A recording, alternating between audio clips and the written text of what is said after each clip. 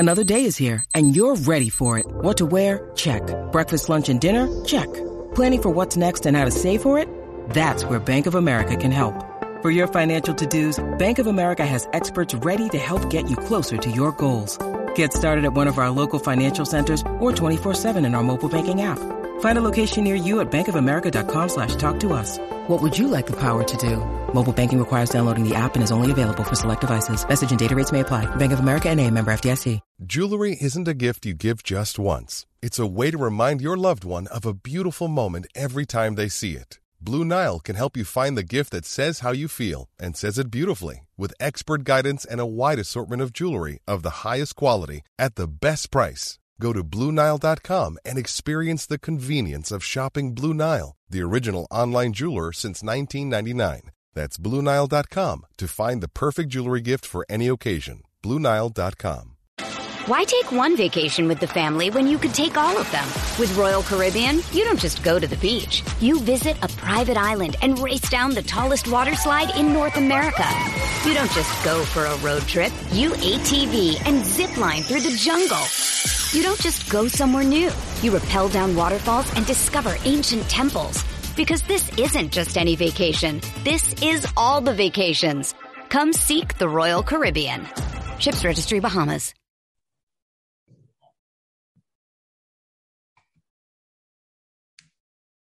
Hello.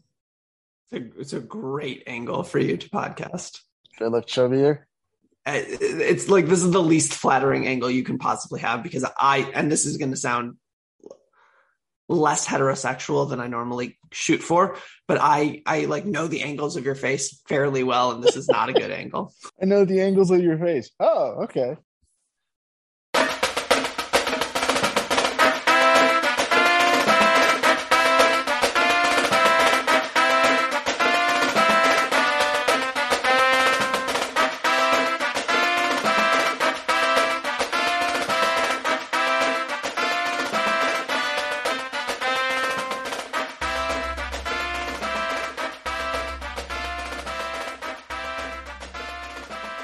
Welcome to the Touchlines and Touchdowns podcast, the world's first and therefore greatest football mashup podcast, a contentious version of the Touchline Media Group, because we have someone who supports England, sort of, I guess, knows about England at the very least, to talk about the wonders and terrors of Group B over at the World Cup. I am your host, Asa, aka The Twig. I'm here with my co-host, Napoleon Gregg, aka The Stump. This episode is brought to you by the Smith Workforce Management Group, whoever Blue Wire decides to put in. Paramount Plus, yep, they still haven't pulled it. And we're hoping consistently for, some manner of spirits. I guess now that we have someone from across the pond, like we can start like hoping for like Newcastle Brown or whatever Scotland drinks, not Iron Brew, but Iron Brew with like vodka, I guess. I don't know. Have you had Iron Brew? I have. Do you like it? I do not. What? Crazy. We'll take this off pod. You are hearing the dulcet tones of our guest. You can find our guest Fahy on the illustrious Cop and Fracca from the Mothership. He shows up on the main pod every now and then. But Fahy, welcome. How are you? Thank you, brothers. Thank you for the welcome. I'm really good. Really excited to be on your pod. Been listening for a while. Really enjoy your content. So yeah, really happy to be on and discuss the World Cup with you guys. Absolutely. I feel like it's probably worth mentioning that you said yes to this before the Liverpool game. And had that gone differently, I think that there would have been a lot of jokes, and I'm glad that we don't have to do that. Yeah, I'm glad my boys kept it respectable yesterday and left mid-season with a bit of honor.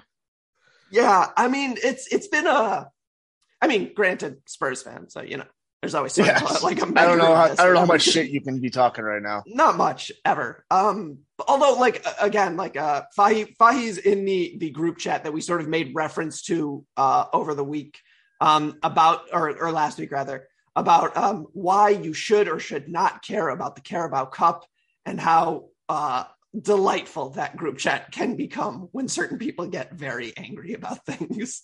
But But anyways, so we're in World Cup mode. Club teams are good. I do want to admit right now that we are recording this before the Fulham game. So if God forbid something happens to Tim Ream and Jedi, and we're not going to mention it. It's like we're going to assume. You understand? You've now talked that into existence. Jedi's knee is going to blow in 7 different places. Well, you've got to touch some wood right now. Yeah, he doesn't have strong knees to begin with. Don't put that evil on him. Yeah, I was going to say, like, the good news is that A, he's not made of glass in the first place, and B, we have such a deep list of left backs who are left-footed, which is to say that we have you don't know this, 0. We have 0 other left-footed left backs. Yeah, so we have one. It's just the one playing at Fulham in 20 minutes or whatever, 30 minutes. Yeah, so we used to have another, but he broke his leg on like 2 weeks ago, so that was great. That was fun. Anyways, so Fahy, obviously we are, like I said, we're in World Cup mode. Before we get into sort of the specifics of Group B, to the extent we can, I got to admit, dear listener, that we have done little research on Iran. And by little research, I mean I have their Wikipedia page up on my other screen. I will be able to tell you, presumably, where people play. Don't really know much about them beyond that, but we do know a lot about England, and we know a fair amount about Wales. So before we get started, Fahy, obviously you've watched a couple of Americans play in the Premier League, a couple of the guys on our roster, a couple more maybe in the Champions League.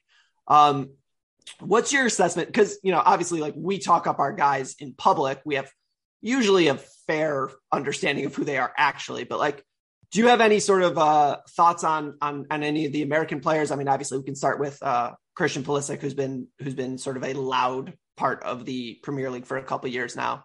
Maligned loud part. Yes. And really any of the other players. Yeah, I mean, I'm actually a Pulisic fan. Oh, wow. Nice. So number one, I am a fan. I was a fan when he was coming through from Dortmund, and I've seen, when he's actually played Liverpool in the past for Chelsea, 3 of the 6 games that I can remember, he's actually ripped us apart. One example would be the European Super Cup final 2 seasons ago. Where he started that game, and the first half he was unbelievable. Like he was so good. He was in his bag that day. He was in his bag for sure, and he has got the ability. I personally don't think Chelsea was the right move for him, and I think that is why he's kind of stagnated a little bit. But in general, Pulisic, I am a huge fan of. I'm a fan of McKennie as well. McKennie's a decent player. Gio Reyna, again, established Dortmund player. I have no complaints about him. Other than that, obviously, from a USA point of view, I don't really watch too much. Obviously, I know of like Yedlin and stuff, but I don't watch Inter Miami play. Tyler Adams is a decent player. Obviously, he got sent off yesterday, right? For Leeds. I got to tell you, seeing him sent off yesterday was the most like American thing ever. He was just like, I have gotten my cardio done for the day, and Jesse's not going to pull me out. So, got to take it into my own hands. I got to go. he just jotted off, right? He just went for it, took the red card. But yeah, in general, I think on paper, looking at your team, it's quite solid. It's quite a decent team. I'm guessing you guys are quite bullish of your chances of qualifying into the round of 16, right?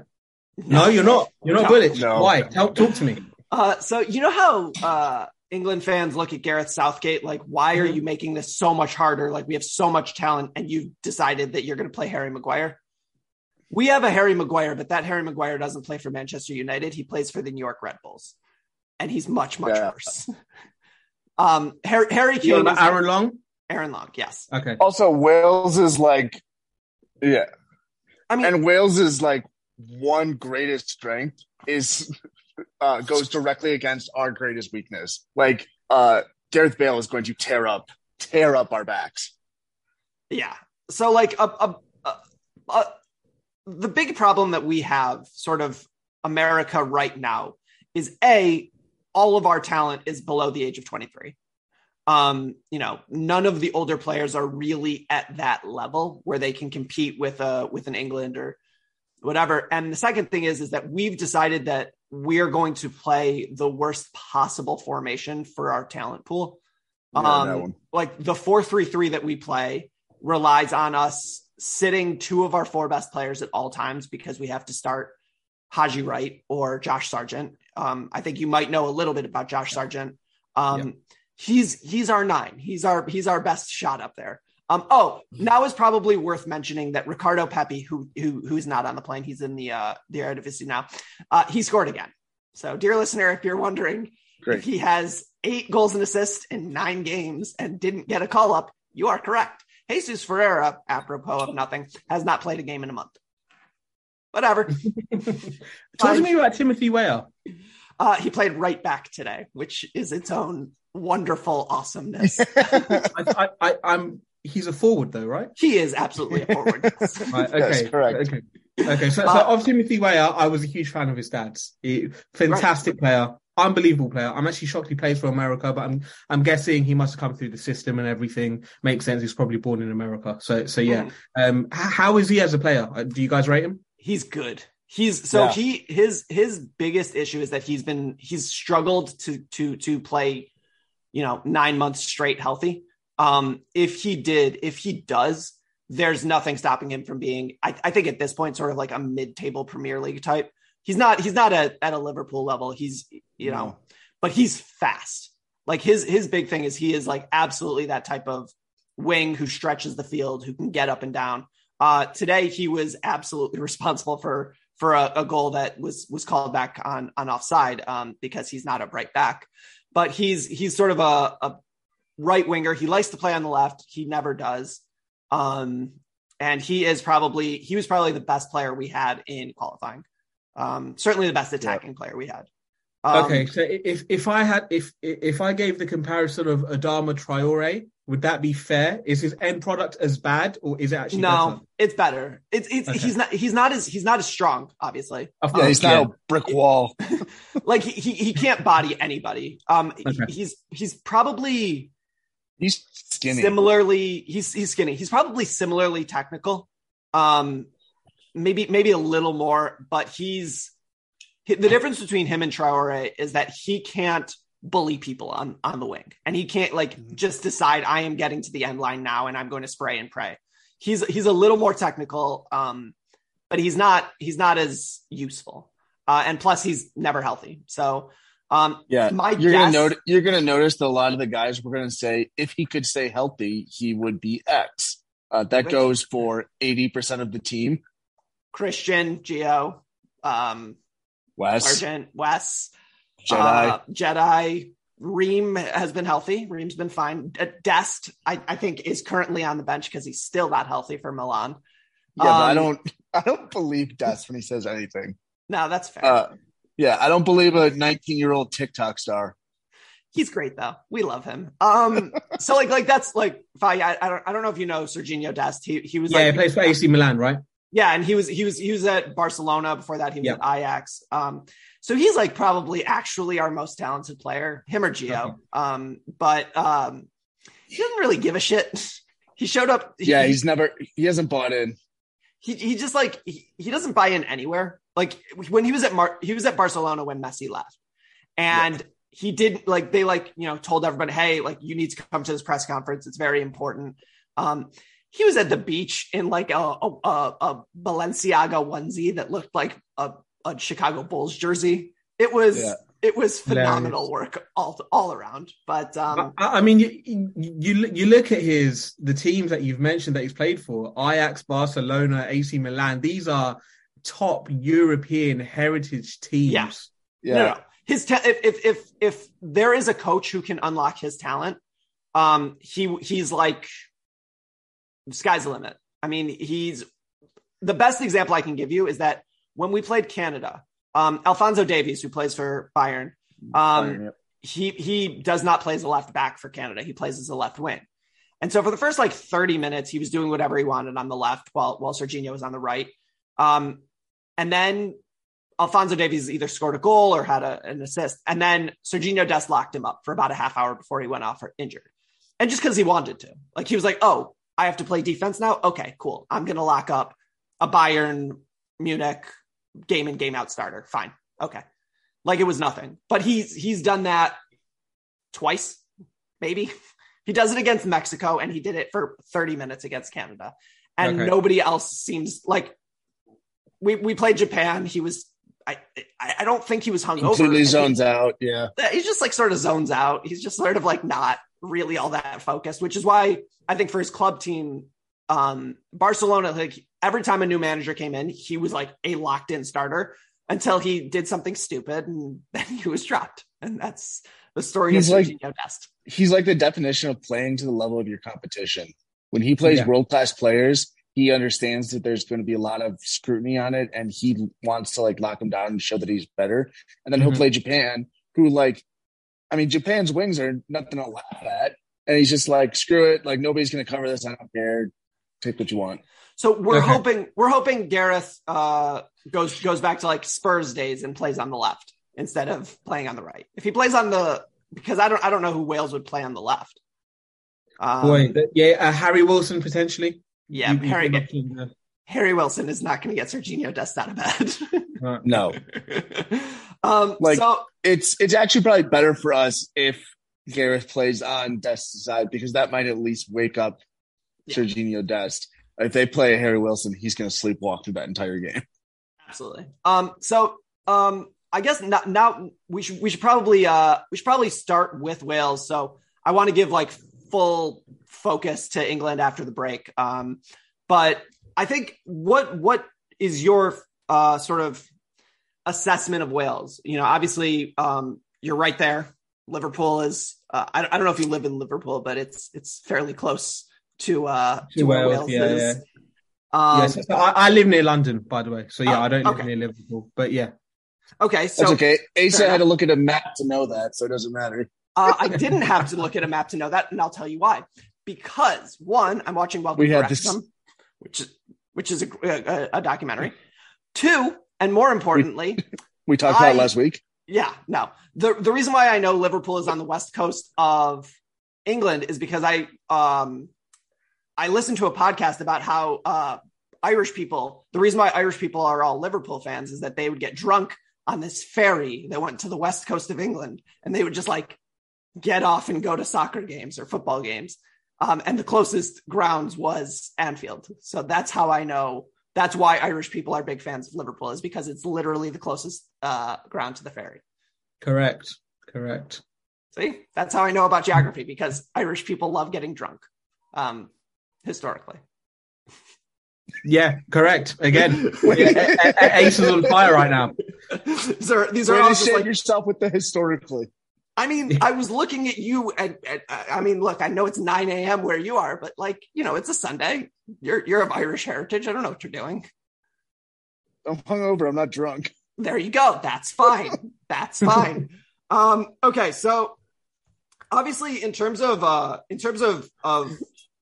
Welsh national team, I think the first thing that I'm like vaguely concerned about, that I wasn't concerned about when the draw happened, is that Danny Ward is absolutely in form, because just out of nowhere, Schmeichel was like, I don't want to be at the club I've been at for the last 37 years or however long there was a Schmeichel in Leicester.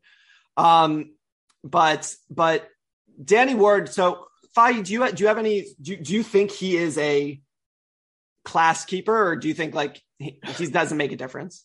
I mean, to be honest, I don't think he makes a difference. And from obviously watching Wales, the majority of the time they actually play Wayne Hennessy. Oh, do they? Yeah. So obviously Danny Ward's in form right now. I think he's got 7 clean sheets in the Premier League after a disastrous start. It was terrible. So he's obviously doing really, really well right now. He started off horribly, and he was the butt of all jokes on Twitter and online social media when it comes to goalkeepers. But obviously, since Leicester's form has improved, so has Danny Ward's. I think obviously the Leicester defence has been so much better as well, which has helped him. He's a decent shot stopper. Obviously, he was at Liverpool for a while, and we got to sell him for a good fee. I think we got close to 15 million British pounds. So we got a good fee for him back then when I think he only made one actual start for the first team. So very strong Dean Henderson vibes. Yeah.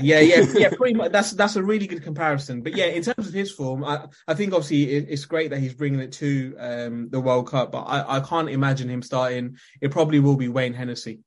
And Hennessy, dear listener, is the guy who Wally pipped Ethan Horvath out of Nottingham Forest. So that we thought we were going to have a Premier League. We thought we were going to have 3 Premier League keepers, and we ended up with 1, and he's hurt. So in terms of the defense of Wales, and this is where I sort of vaguely get to know things, because a locked in starter for Wales is Ben Davies. If you listen to this podcast, you listen to NSO, which is our Spurs podcast. Ben Davies as a center back, fine. No real problems. He does not play center back for Wales. He plays left back for Wales. There might be some joy for Tim Weah on the right. There might be some openings. And I say this as someone who gets to watch Ben Davies day in, day out. You know, as part of a 3-back under Conte, he's looked great. Under Jose Mourinho, under Ryan Mason, under Pochettino. I forgot about Ryan Mason. Yeah, right. That was a fun 3 weeks. He had a great record. Except for the one time that there was a trophy on the line. I really, just to talk about that, not that it's important for our purposes, but how much did Daniel Levy hate Jose Mourinho that he fired him before a cup final? That was crazy. Unbelievable. And look, but based on what you know about Jose Mourinho, that tracks. No, what would have tracked is Josie says, I'm going to win you this final, and then I'm going to curse you out in public. Then I'll leave because it's year 3. Yeah, but that's Josie's personality is win the cup, tell everybody to go fuck themselves on the way out the door. And then I assume everybody else is gritting their teeth, dealing with Josie until they get the cup. And Daniel Levy just hit his breaking point and just like, nope, not doing this. It's possible Daniel Levy was like, I don't even know what a cup is. It's crazy. The fact that he did it just a few days before that final. And honestly, I think that Spurs would have had such a greater chance if Mourinho was actually managing, because he's just so good at finals. He knows how to set his team up. He's a great big game coach. Yeah. I mean, he's pulling Josie out for Ryan Mason of all people was like, I was like, look, like Josie needed to leave. Like there's no doubt about it. And obviously whatever, we're at a year and change later, a year and a half later, like I'd rather Antonio Conte at this point in their respective careers. But, you know, there was a lot of Nuno in between and that was not fun. But so looking back at the Welsh team, specifically their defense, you know, Ben Davies, I think that there's room there. I think that they start Joe Rodon. Is that? Yes, they do. Yeah. They play him at centre back. So Joe Rodon came over to Spurs. He was supposed to be like the next one, and he couldn't break through. You know, he was never better than Davinson Sanchez, which if you know Davinson Sanchez, then you know it's a pretty big insult to my man, Joe Rodon. It's a pretty big indictment. You know, he couldn't beat out that level of player. And look, like part of that is he's young. Part of that is Conte hates young people. Part of that, but he couldn't get through under Josie, who also hates young people. But I'm not concerned there. Nico Williams is also part of the Welsh defense. He did something amazing yesterday. And I don't know if it was like a goal line clearance or something, but it was a clearance. Yeah. So he and obviously Wayne Hennessy know each other very well. They both play for Forest. Are Forest are going to get relegated, right? They've spent a lot of money to get relegated. Nah, you know, I really don't think they will. I think, to be honest, this is probably going to be one of the greatest Premier League seasons, purely because everything is chaos right now. Obviously, you've got a World Cup right in the middle. You can see, obviously, you've got the golfing class of Man City and Arsenal and then the rest. But if you're looking at the top 4 battle, the relegation battle, the mid-table battle, there's not many points between them. It's really, really tight. And I think, obviously, having a World Cup midway through the season is just going to put it all up in the air again. Because all it takes is a couple of injuries to some of these squads, and they'll fall apart. And what I've been thinking about for a couple of months now is that how much of a benefit is it to some of these squads who do not have World Cup players, right? Like exactly. Leeds loses their Americans, but like Jack Harrison gets a month off in the middle of the season to chill and relax. Whereas Liverpool are losing everybody. No, you know what? We're only losing 7 players. Really? Oh, I guess only 7 players. So I guess, okay, so Salah's not going, obviously. Salah's not going. Thiago's not going. Thiago's not going. Matip's not going. Joe Gomez isn't going. Did Fabinho get called up? Fabinho got called up. Robertson's not going because Scotland didn't make it. Oh, right. You get what I mean? So yeah. Firmino didn't make it, so he's not going. Okay. Luis Diaz is injured, so he's not going. Diogo Jota's injured, so he's not going. So a lot double-edged sword there. Yeah, so obviously I've kept this secret for a while. I'm like, you know what? A lot of our key players actually are not going to this World Cup, and they have time to recuperate and get themselves fit for the second half of the season. And the good news is, though, double-edged sword if you have an extra month to get healthy and do PT and everything. Yeah, and then do a mid-season break, like a pre-season again. Yeah. Honestly, I think that some of the mid-table teams might benefit as well because you're going to have more guys getting more playing time at the World Cup. So, you're going to stay in form. Where, let's look at, Jack Grealish, who isn't, Grealish isn't an in-pen starter for England, right? No, not really. So, at the bigger clubs. He was last season purely because the fans put Gareth Southgate under duress and kind of forced him to start Grealish. Because also the not to say anything about English fans, but they prefer Mason Mount and Jack Grealish to Raheem Sterling for reasons that may or may not be obvious. I don't know. I don't know. I mean, one of those three is significantly better than the other two, but hey, who am I? Who am I to speak on Mason Mount, who sucks? I have to tell you, we'll get to England in a second, but Mason Mount becoming a premier elite player in the media narrative is fascinating to me. Dude is average. Yeah, I mean, you've already pinpointed why that is. But yeah, we'll speak on that. We'll speak on that. So talking about midfielders, Wales has, I think, probably a top 5-ish in the group midfielder in Aaron Ramsey. He, at least in the very near past, was that. But yeah. I guess I'm going to get really sad for a second here because I'm about to say he's old, and also he was born a week after me. So both of those things at once is not great, but he's the type of player who I think in a World Cup setting is very concerning. The same thing with Gareth Bale, because you got 3 games in 8 days, right? It's not that difficult. And the adrenaline, you're going to be up for it, whatever. You don't want to bring in Aaron Ramsey to your squad if you're, for club purposes, because dude is not going to be able to give you those minutes game in, game out. But 3 games in November, it really, really should be June. This is very weird doing this in November. He's a concerning aspect of this. Do you have any thoughts about any of the other midfielders? I mean, we'll talk about Daniel James, Gareth Bale, and is Brennan Johnson good? I mean, I think this is where Wales are kind of let down. The midfield isn't fantastic when you're looking at some of the names you got there. Obviously, you've got players like Joe Allen as well, who's obviously at the end of his career. You've got other players like Johnny Williams. Again, he's playing at a lower level team. He plays for Swindon Town. Right? Yeah, it's not Swindon Town and is getting to the World Cup. But the reason why he's got in is because he's always been consistent for Wales, and that's one thing you can't put past him. He has always been consistent for Wales, and that's why he gets in. But yeah, in general, I think the Welsh midfield is a problem. You've obviously got other players as well, like Ruben Colwill, Sorba Thomas as well, who plays for Huddersfield, which is obviously the league below. So Colwill, Thomas, they're both playing the Championship. They're not Premier League level players. And then you've obviously got, it depends where. The problem with Wales, and I don't want to complicate the conversation, is I don't think Robert Page knows which formation he's going to go with, because sometimes they go 3-4-1-2, sometimes they go 4-4-2. It's all dependent on the personnel available, right? I'm guessing because it's a cup tournament, he's probably going to go 3-4-1-2. I think so too. So if that's the case, he's going to have his wing back. So I'm guessing Nico Williams will probably end up playing left wing back. Yeah. Right.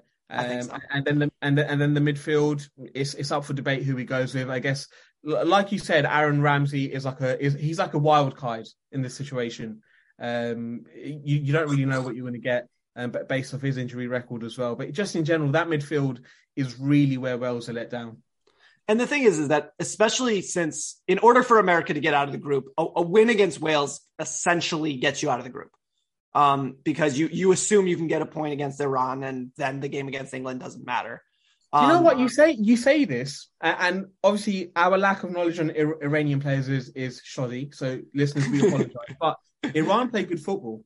Yeah, they do. No, I when I say you just need a point against Iran, I'm not saying that to be disrespectful. I'm saying that because in the American psyche, if you say to yourself, we need to get points against England, it won't happen. Like there's like a very, very much like a big brother aspect to this. Yeah. And it's like, if you can go in free against England, like if we need nothing from England, I like our odds a lot better than if we need something. Yeah. The team is going to play with like a very clearly clenched backside. And that's not what you want when you're playing England. But with our skill level. Yeah. But I think that this game, if America can control the midfield, and that's a question and I think that we'll probably start with Musa, McKennie, and Adams. I think that this is a huge game for Yunus Musa. If Yunus Musa can impose his will on this game, like he has in CONCACAF, like he occasionally does for Valencia, if he can show the player that Arsenal were like, this dude might be the future, then I think that we've got this.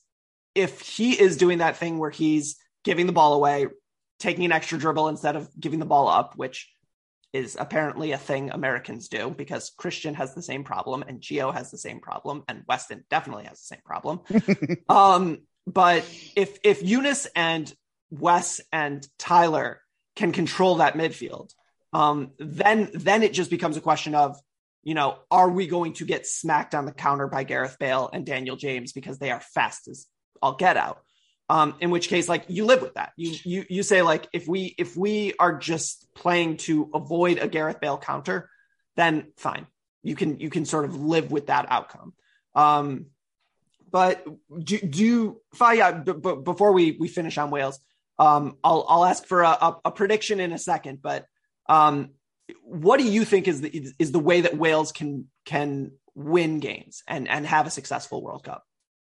Pass it to Gareth Bale in the final third. And I mean, it's the Welsh way. And I'm sorry to any Welsh listeners that listen to this podcast. From what I've ever seen of Wales listeners. What I've ever seen of Wales, it's always been pass it to Gareth Bale and hope he does something for you. So that is the best way for Wales to kind of succeed in this tournament. Obviously, they've had past success in the Euros where they've done really well. And I think they reached the semi-finals. And again, that was pretty much pass it to Gareth Bale and let him work his magic. Now, I know obviously Gareth Bale's at the end of his career also, but he still has quality. He's still Gareth. He is clutch. Yeah. Like, if there was a clutch player in this group, Gareth Bale is the most clutch player. Yeah. Yeah. And I mean, look at the final of the MLS Cup. Like when he wants to give a shit, he can still play at a very high level. Yeah. And as the banner says, Wales, Golf, Madrid in that order. Like he does care about Wales. And like I don't know if you I assume you didn't watch any MLS because why would you? But the very funny thing that Gareth Bale did was he came over here, did not give a shit for 4 months. Half showed up. When he was on the field, he would like make half runs, whatever. He's, been sort of like half hurt. I don't think he's actually hurt. I think he just doesn't want to play. And his team were in a final and they were like, okay, it's a tie game, 74 minutes left. Gareth, come on. Comes on, scores a goal immediately and just like, okay, great. They win. Okay. That's something else that you have to like, when you think about it, it makes a lot less sense. Is Gareth Bale, who is probably the most talented player in that game, did not start. No, and neither did Chiellini. So LAFC have a lot of fun things going on. But if you want to watch Chiellini and Gareth Bale's former clubs, not their current club, their current club is not on Paramount Plus, but their former clubs, the best place to find them is Paramount Plus. Hey, everybody. Is this a recorded ad read? It is. God damn it. Do it again. No, just keep going. UEFA Champions League Soccer is streaming on Paramount Plus. 9 months of heart-stopping, hold your breath exhilaration is underway with the biggest stars, top teams, you'll note not Arsenal, and craziest fan bases across Europe. Watch every match from the group stage through the knockout rounds as Benzema and Real Madrid defend their title, no. Against Liverpool, no. Man City, yeah, probably. Chelsea, no. PSG, come on. Barcelona, now you guys are clearly just messing with us. And more, Bayern, in soccer's biggest club competition. So don't miss a single sweat-soaked second of regulation time, stoppage time, and extra time. And stream every match of the UEFA Champions League live exclusively on Paramount+. We'll also note that you can watch Europa League and Conference League on Paramount+, but they're not going to advertise for that. Golazo. Hey, it's Kaylee Cuoco for Priceline. Ready to go to your happy place for a happy price? Well, why didn't you say so? Just download the Priceline app right now and save up to 60% on hotels. So whether it's Cousin Kevin's Kazoo Concert in Kansas City, go Kevin, or Becky's Bachelorette Bash in Bermuda, you never have to miss a trip ever again. So download the Priceline app today. Your savings are waiting. Go to your happy place for a happy price. Go to your happy price, Priceline. Why take one vacation with the family when you could take all of them? With Royal Caribbean, you don't just go to the beach. You visit a private island and race down the tallest water slide in North America. You don't just go for a road trip. You ATV and zip line through the jungle. You don't just go somewhere new. You rappel down waterfalls and discover ancient temples. Because this isn't just any vacation. This is all the vacations. Come seek the Royal Caribbean. Ships Registry, Bahamas. All right, so now for the sort of the main event, the fillet of the whole thing is England. So this England squad is coming off of a Euro final in which they played a team who will not be at the World Cup because I got to tell you, sucks Italy. How do you not? Anyways, I'm not here to mock the Italians because it's not nice to mock people who aren't there, right? Like we don't talk shit about people behind their back, and Italy is not in this tournament. They are not here. You're a better man than me, Asa. You're a better man than me. I mean, like, here's my thing: is that I don't think that we can talk shit because we missed the last one. So like there's only like there's like a platform here after this one. But we're not a historical power, right? We've never, although strictly speaking, we've won more regional and confederation tournaments than England. We made up. Who cares? In order to get Doesn't trophies. Matter. I mean, look, like the fact of the matter is that like we live in a 2, maybe 3, depending on how you feel about Costa Rica, a 3 nation confederation that has 35 votes. And so like we get a lot of like, guess we're going to play against Panama today. But so talking about the English national team, are you a Gareth Southgate believer? I mean, more success than most, but dude does some stuff. I'm not a Gareth Southgate believer. I think anything I've ever said online has been in jest, and it's been to pretty much take the piss. So I'm not a believer, but he's obviously done a great job when it comes to tournament football, and I think the reason for that is the first tournament, which was obviously the World Cup.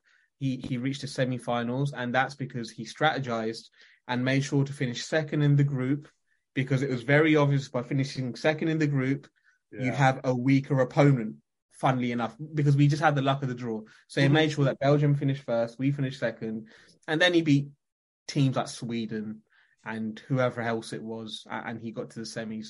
So it was smart. I think that an honourable man should be doing that as well. I think it was a good way to do it. Well, the Euros, which was obviously recently, we performed because we were the host nation, number one. So host nation tax is very heavy here. I think it's heavy in football in general. The host nations usually always do really well, right? But a lot of the reason why England did well in the Euros was ultimately because players that he did not trust performed really, really well. Players like Jadon Sancho, Jack Grealish. These are players that fans and the pundits and media were just asking, why are they not playing? Why are they not playing? And then he kind of had no choice but to start playing these guys. And then the moment they started playing in the tournament, we started playing really, really, I say we, but England started playing really, really well. And that's why they did well. In general, Gareth Southgate as a manager, I think he's too conservative. I think the England squad, the England setup that we have and the players that are actually available to be selected, they deserve a much more progressive manager who's more positive with his football, right? I think we have a really talented bunch of players.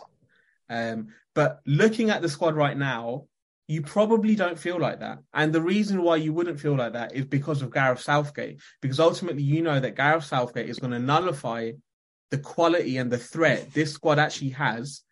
And he's going to turn them into a system of a 3-4-3 or a 3-5-2 or whatever the hell he wants to do. And it's just not going to be free-flowing football like this team can actually play. What's crazy about this team, and also before we continue, I do want to point out that England got relegated from the Nations League under Gareth Southgate. I know nobody cares about Nations League, but man, how does he played his best team? He did. No, he went for it. Like this wasn't like I'm gonna bring up kids and I don't care about this tournament. Yeah, no. He took that seriously.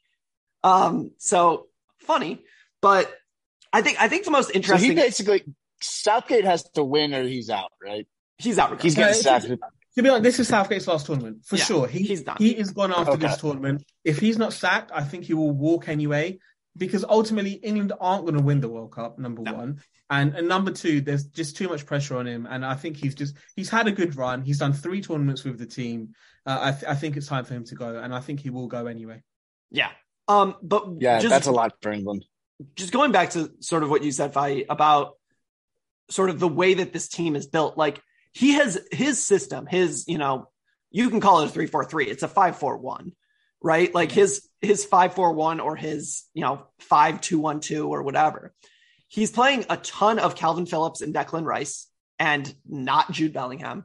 And then he's playing, up top, he's playing this like as if Harry Kane is best utilized as, I don't know, like Michael Owen, just like hoof it up there, hope for the best. It's not Harry Kane's game. And there's so much talent up front. If this team was playing a 4-2-3-1, where you have maybe, I don't know, looking at it, you can say Foden underneath Kane or Kane. Madison or whoever. And you have Saka and Sterling on the outside. That terrifies me. Yep. That actually would make me terrified. Bukayo Saka plays as a wing back for England. It's crazy. It's actually insane. Criminal when you think about it.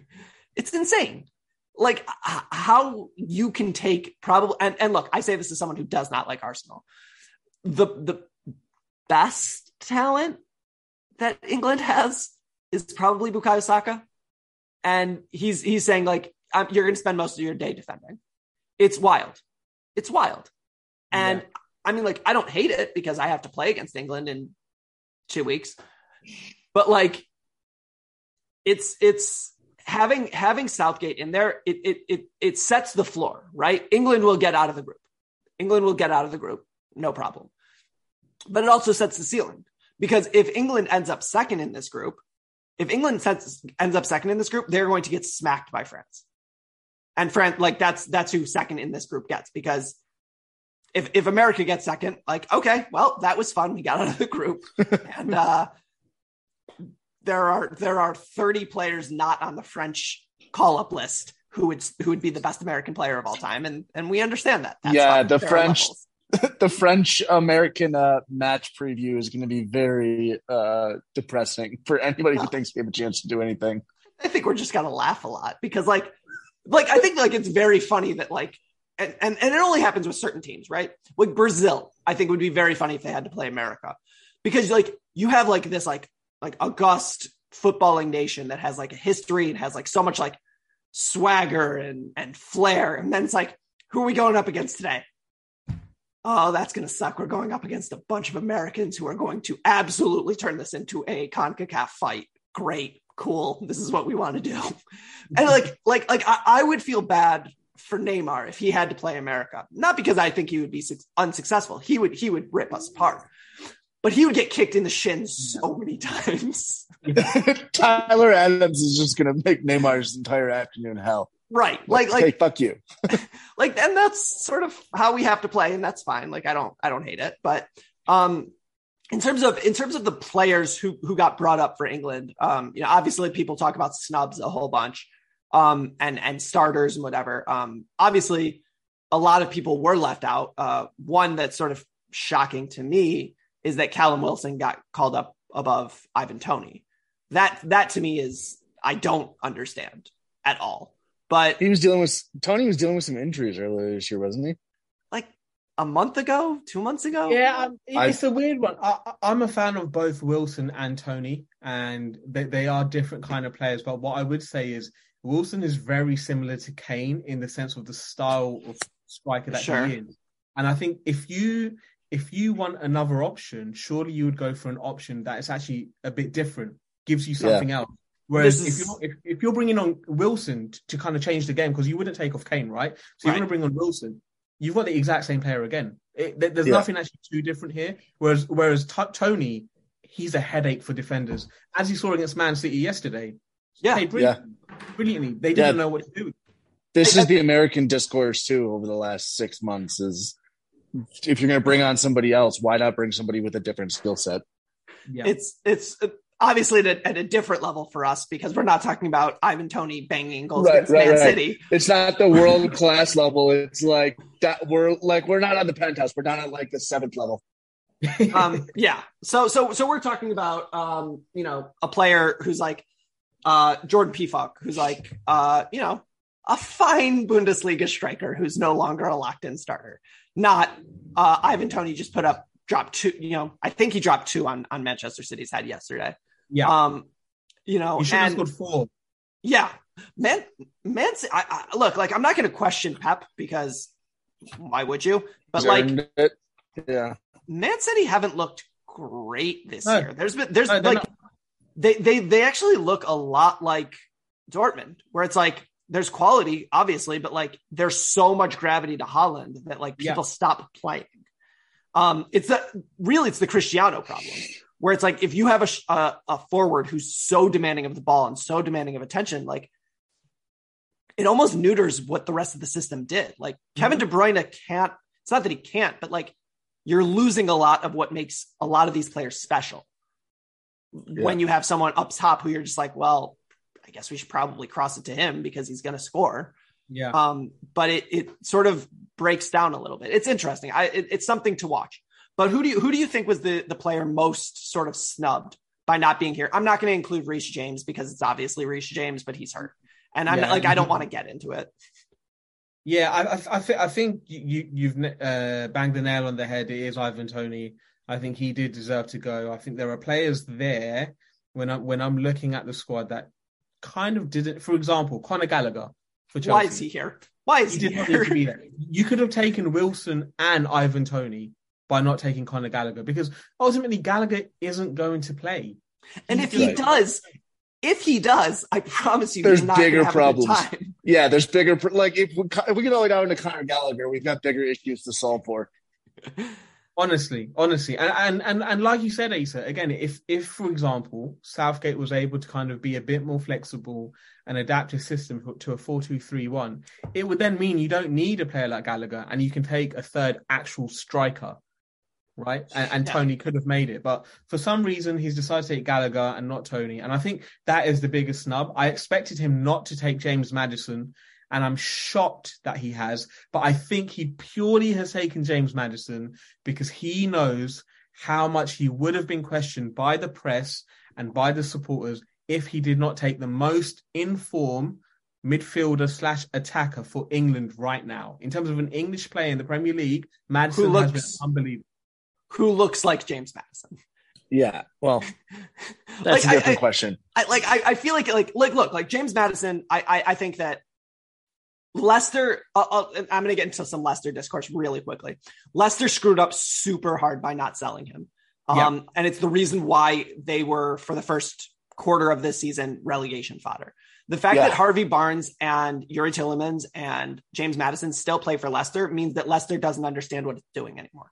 Because, I mean, how quick was Leicester to sell every other player of consequence over the last half decade, right? Yeah.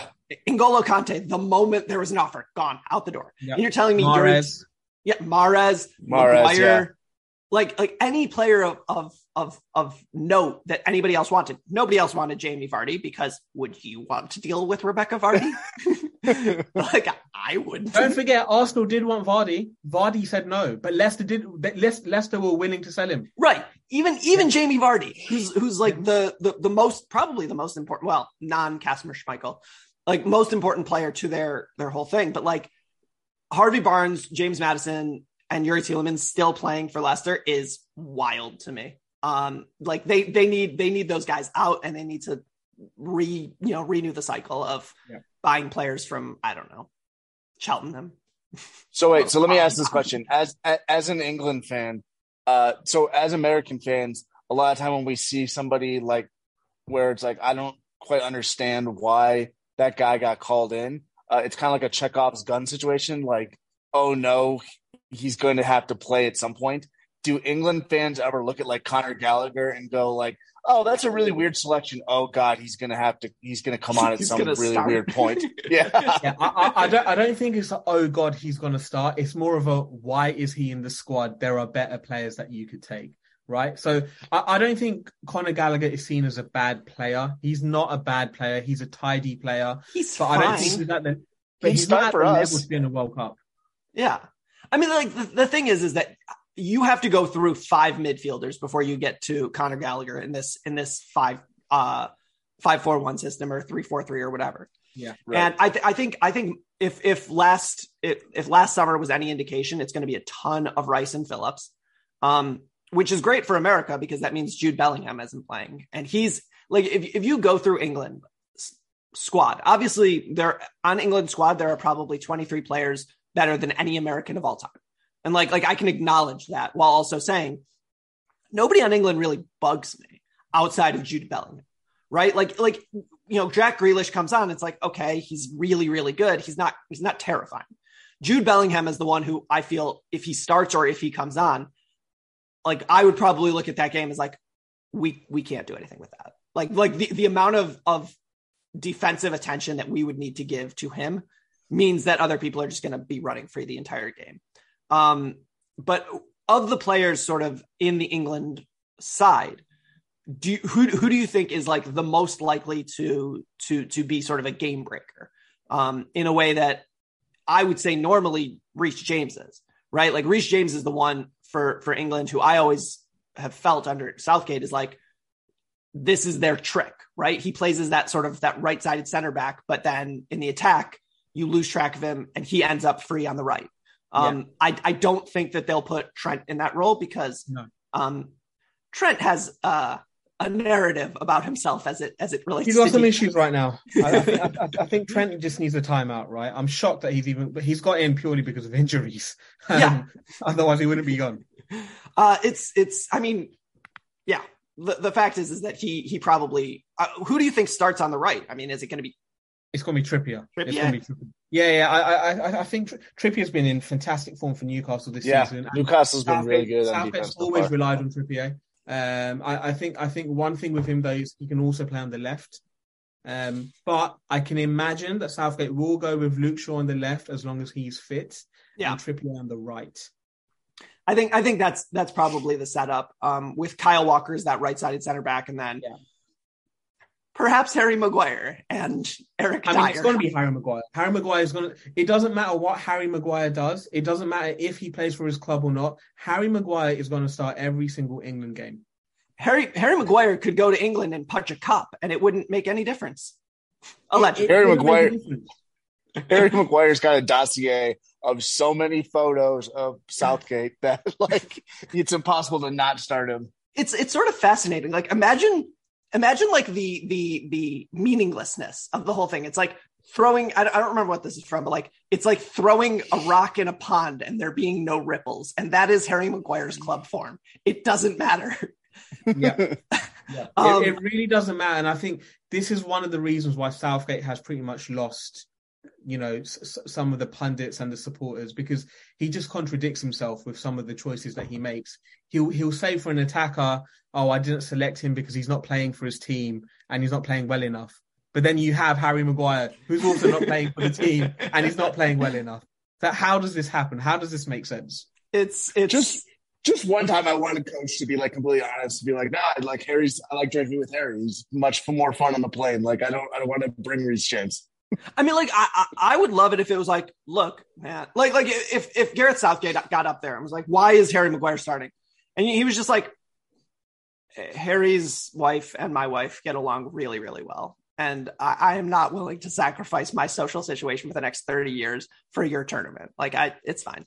Honestly, I want to hear the parental explanation, because I said so. Like, when you know you don't have enough like logic and facts behind you, you just got to go right straight to the parenting explanation. Like, nope, like Harry is starting because I said so. Quit asking questions. So do you think that the other center back, like I said, I think Kyle Walker is probably slotted in for that right center back that gets sort of forward role. Do you think it's going to be Eric Dyer, or do you think it's going to be John Stones? Obviously, I hope it's Dyer because for two reasons. Spurs. One, because Spurs. Two, because Eric Dyer has this fun habit of like occasionally losing his mind. He did it against. Well, I mean, you saw that last week versus Liverpool. Yeah, he just like gave the ball. Like, I can tell you, I was watching that game. As I was watching that game, I very rarely get super pissed at something that a Spurs player does, right? Like, usually when Spurs give up a goal, it's because, oh, we're just not good enough. Like, okay, like somebody got out of position and we just got beat. Fine. I cursed at that one, and I don't usually curse at Spurs. I was just like, are you kidding me, Eric Dyer? But yeah, I sort of hope that he plays against America, because, like, I don't know, maybe he'll just give the ball to Christian. Yeah, it's true. I think, to be honest, if you're looking at the three centre backs that probably should be starting or will be starting, it will be Kyle Walker, Harry Maguire, and John Stones. I don't think there should be a situation where John Stones doesn't start. You know, he's the best ball playing centre back there. Obviously, he plays for Man City, the best team in the country. So I think he should be starting alongside Kyle Walker and Harry Maguire. I think Eric Dyer will probably be on the bench.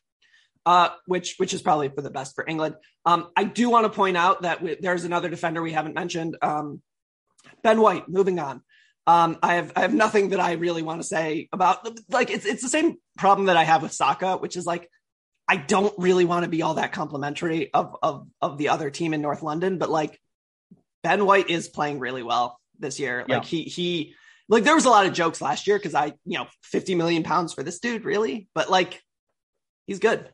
He's actually a good player, which I will admit is annoying to me.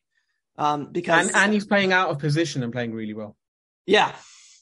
So I think in terms, the other players worth mentioning here is I think, based on humor, Marcus Rashford is going to go off in one of these games.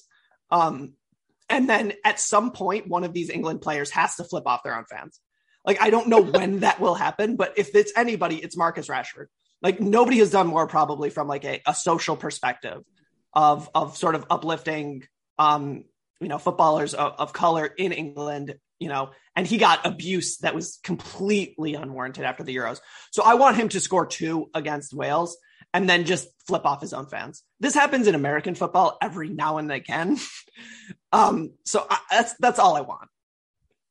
The thing is, you can do it in America, and I think the media can probably be a bit more forgiving. Whereas in the UK, you do that, it's game over. You're getting chopped. You're in big trouble. You're getting headlines for the next 2 weeks. You're seen as the bad egg. It goes to another level. So he has an immediate transfer into RB Leipzig or something. Yeah, probably be better for him. I mean, where he's playing now, I don't know if they're winning yet. Is that game going on now? Yeah, they're winning 1-0. Oh, Christian Eriksen, I miss you. I will say, like, of any player who I like I don't often miss former Spurs players, because mostly Spurs have done a really good job of selling people at the right time. Just from either a price perspective or a they needed to go perspective. Christian Eriksen is probably like my most man, how awesome would it be if he was in this squad? He's great. And of course, we're all very happy for him because he's recovered. Not it appears dead. Yeah. How did he score? I'm not watching the game. I'm not watching either. I just got the notification. Yeah. Okay. So obviously we're going to, like I said, this is an hour-long podcast, and we are going to give as much time to Iran as we can. The actual answer about Iran, I joke, but I have done some research here. I have looked into the way that they play. They play a five, generally speaking, they play a 5-3-2, and their number 9, who they really rely on, who plays at Porto, Mehdi Taremi, I think is his last name. He is as good as any striker that we'll face. And he is the type of player who can absolutely body our center backs. Iran is actually rated by FIFA rankings, which you can take those with all of the salt, as the second best team in this group. Iran, when they played, the thing with Iran is that when they played the tough teams in Asia, the Japans, the South Koreas, they struggled. But when they played the minnows, they massacred. They would win games 6-7-0. And I don't think that there's that. What you can learn about that is that if you make a mistake, they will punish you for it. But a team, when they played against South Korea, when they played against Japan, they sit back and they're willing to absorb pressure. Dear, listeners, if you remember the way that Qatar played against America in the Gold Cup, they're not the same team. They don't have the same players. They don't have the same principles, but it was very similar, where they're more than willing to let you attack at them, and then they will spring quickly. So in that game, for American purposes, we have to be disciplined, which we have this fun habit of not being. And, what's more likely to happen is that we're going to have to rely on Matt Turner to make 3 or 4 ridiculous saves, as he is wont to do. But, so let's go around the horn here. Fai, what do you think the outcome of Group B is going to be? I think it will be England qualification, and whoever wins in the Wales-USA game will qualify ultimately. I'm going to go with Wales purely because you guys aren't bullish on USA and you've not sold them to me. You've not sold. See, if you gave me some of that spirit and you're like, I really see it. I'm like, okay, cool. I'm going to go with USA. But you were quite, pessimistic about your chances. So I'm going to sway to the Welsh side and be like an England-Wales 1-2. So what I'll say about that is that I actually think America is going to get through. And the reason I think that is because I think in an adrenaline system, Greg Berhalter's sort of instincts that rely on playing a system and recycling the ball and, first you go here, then you go here, really like a homeless man's Pep, because that's what Greg Berhalter is, a homeless man's Pep. Pep without any of the inspiration or players. I think in one of these games, you'll get a Christian Pulisic game where he just decides that he is going to be the best player on the field and does it. And he can do that against pretty much any side that he wants. Gio Reyna, when he wants to, can absolutely make things a problem for people. So I think that there is a real possibility here that those two 20-year-olds, plus Weah, plus Dest, plus there's enough talent there and there's enough upside that I think that ultimately America will go through. It's just, you could also, it's also very, very possible that America gets 1 point, from the 3 games, because they also are not, the floor is not very high for America, is what I'll say. The ceiling is incredibly high, but the floor is not very high. You can see things going a certain way, especially since we're down. Stumpy, what are we on? We're on our 5th or 6th center back starting pairing. Yeah, since qualifying started, at least. So our best left-sided center back is hurt. Our second best left-sided center back. They don't even have the temerity to get injured at the same time. It's like one gets injured, and then as soon as we get him back, the other guy gets injured, and we just keep trading back and forth. Like, and also, they don't even have the politeness to get injured at the same time.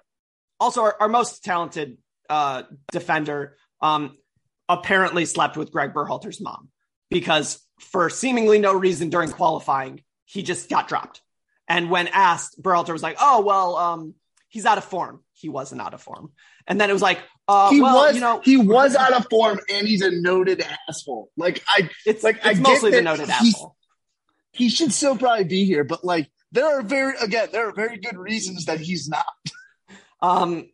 We miss you, John Brooks. We know that you're not playing for Benfica, but whatever you did last September, I don't know.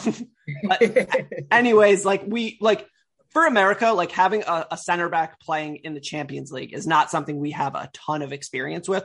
John Brooks was playing at Wolfsburg. He was playing, I think he played 35 matches for Wolfsburg last season, and he was not part of qualifying. We were starting, MLS center backs, and John Brooks was not getting calls. So because he wasn't playing well. He didn't have form. It's talent over form, always. Class over form, every time. Form isn't real. I don't know how many times I have to put forth this theory that form is not real, but form is not real. Like, momentum doesn't exist. Hot hands don't exist. You're either good or you're not, and you put yourself in good positions or you don't. Anyways, so Stumpy, given that this is our last opportunity for a preview, what are you saying?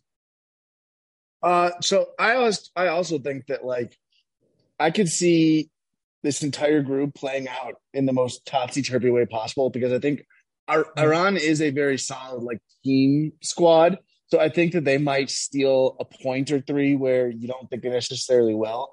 I think that in terms of the most, team with the most to worry about, I honestly think it might be Wales, because I think Wales is supremely talented, but I think that Wales, like we said, has a very specific game plan that makes them more susceptible to, solid team play and a good counter and everything. If Gareth coughs up the ball, all of a sudden you're going the other way. That's a big issue. And I mean, England is, I can never figure out how England's going to go into a tournament. It can go everywhere from 9 easy points to, oh my God, we need 3 from Iran on the last day or 3 from Wales in the last game or whatever in order to get through. So I'll say England's through, and I think that America gets through on 4 points in goal differential. So that's actually what I was going to say. I think England gets through with 7. I think that America and Wales tie with 4. And I think that ultimately what happens with America and England is that England gets through based on just talent, and America gets through based on understanding they needed a goal differential. Well, no, understanding they need goal differential, and they play Iran in that last game. And if America can get an early goal against Iran, especially with Iran having something to play for in that last game, and I think that Iran really doesn't want to come out of a shell. And America does have the ability to score quickly. And so if you can score in the first 10, 15 minutes of that game, I think that 1 can become 3 or 4 very quickly. So I actually think that America ties with Iran, and then Wales. Okay, I think Wales is at the bottom of the pile. Okay, so the last thing that we have to talk about here before we let Fahy go about his afternoon. I actually have no idea what time. I think it's 5 o'clock or something. Correct. Excellent. I know time zones. So before we leave, obviously Liverpool are owned by a certain group of people whom I have deep antipathy for, because they own the Boston Red Sox, which is an American baseball team. And man, have we used an F word in this episode yet?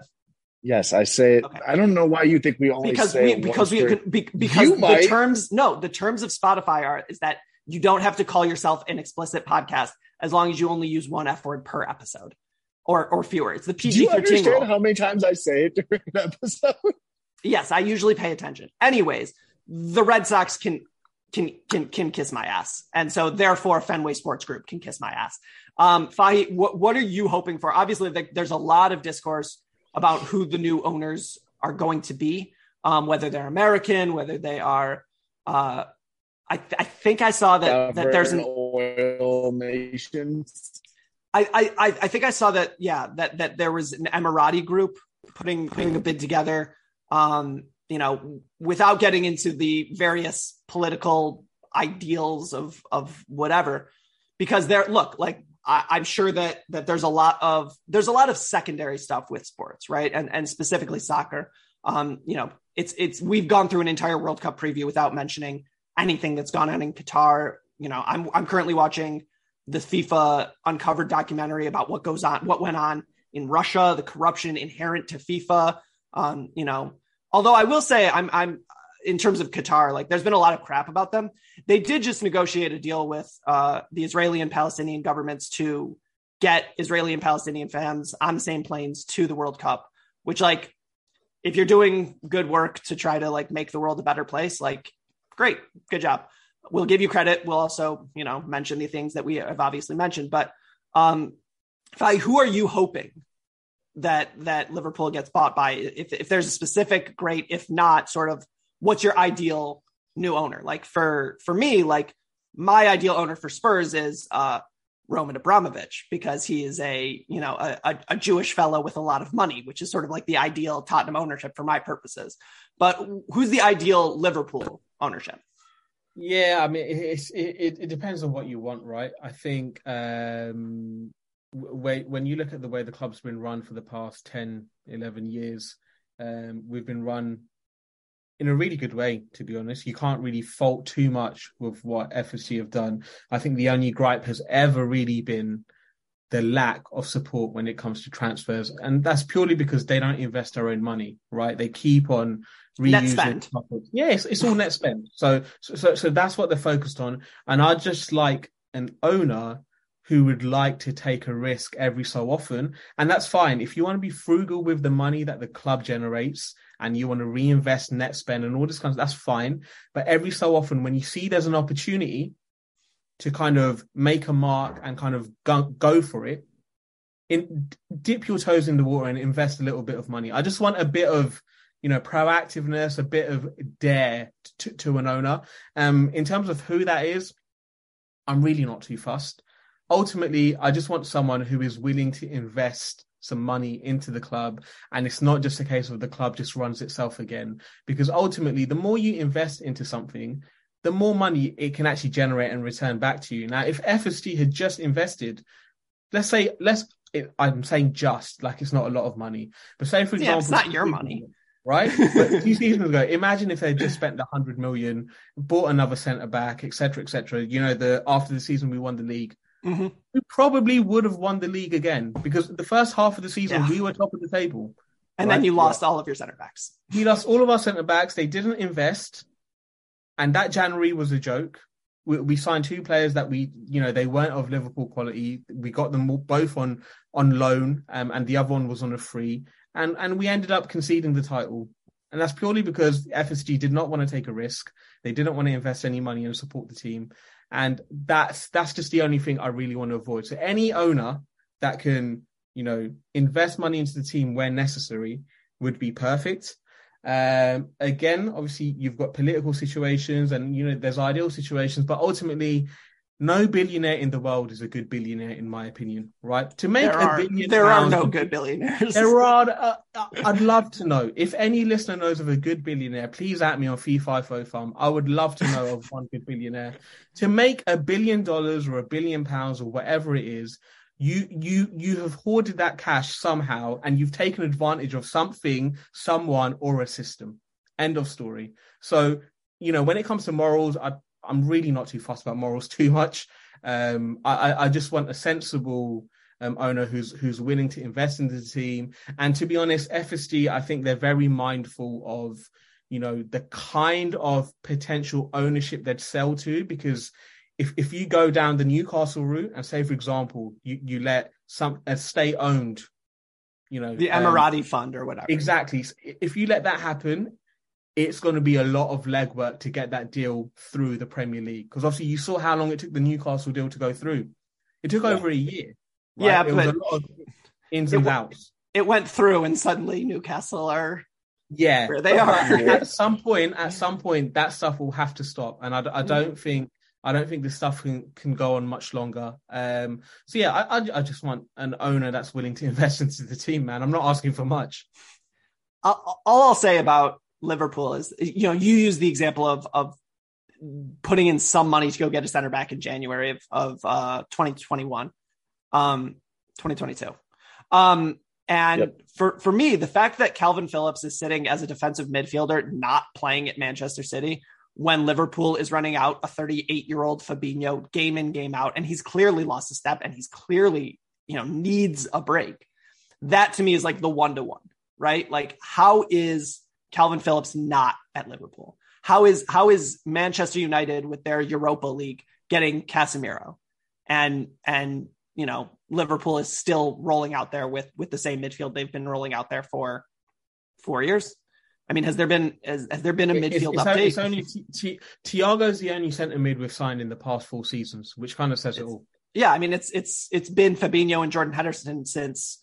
I mean, I think those two started that Champions League final against Tottenham, which was at this point 4 years ago. Yeah.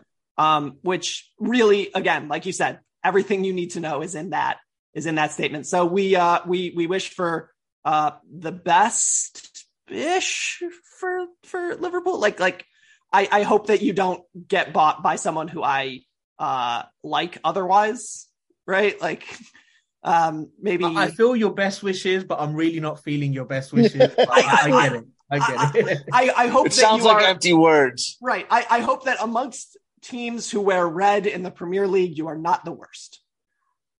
I'll take that. I think that's the best I can do. I like Liverpool more than Manchester United. How about that? So there are 2 red teams that I prefer Liverpool to.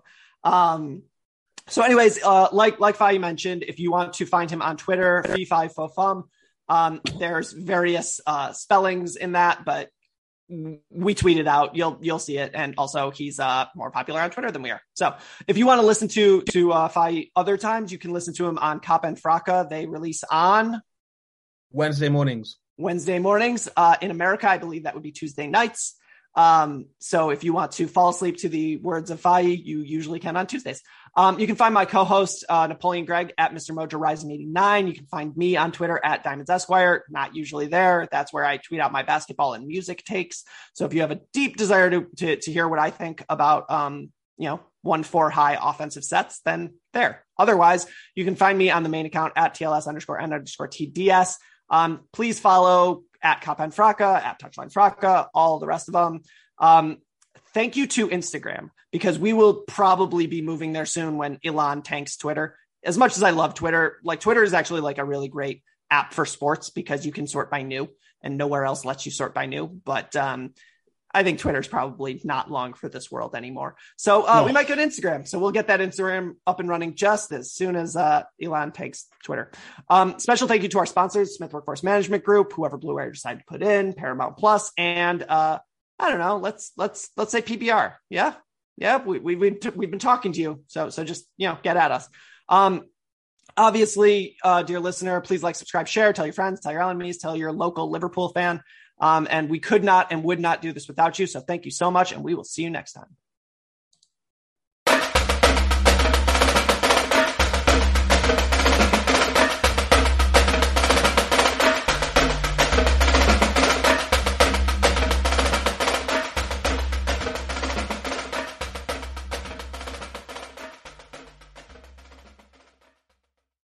Sports Social Podcast Network.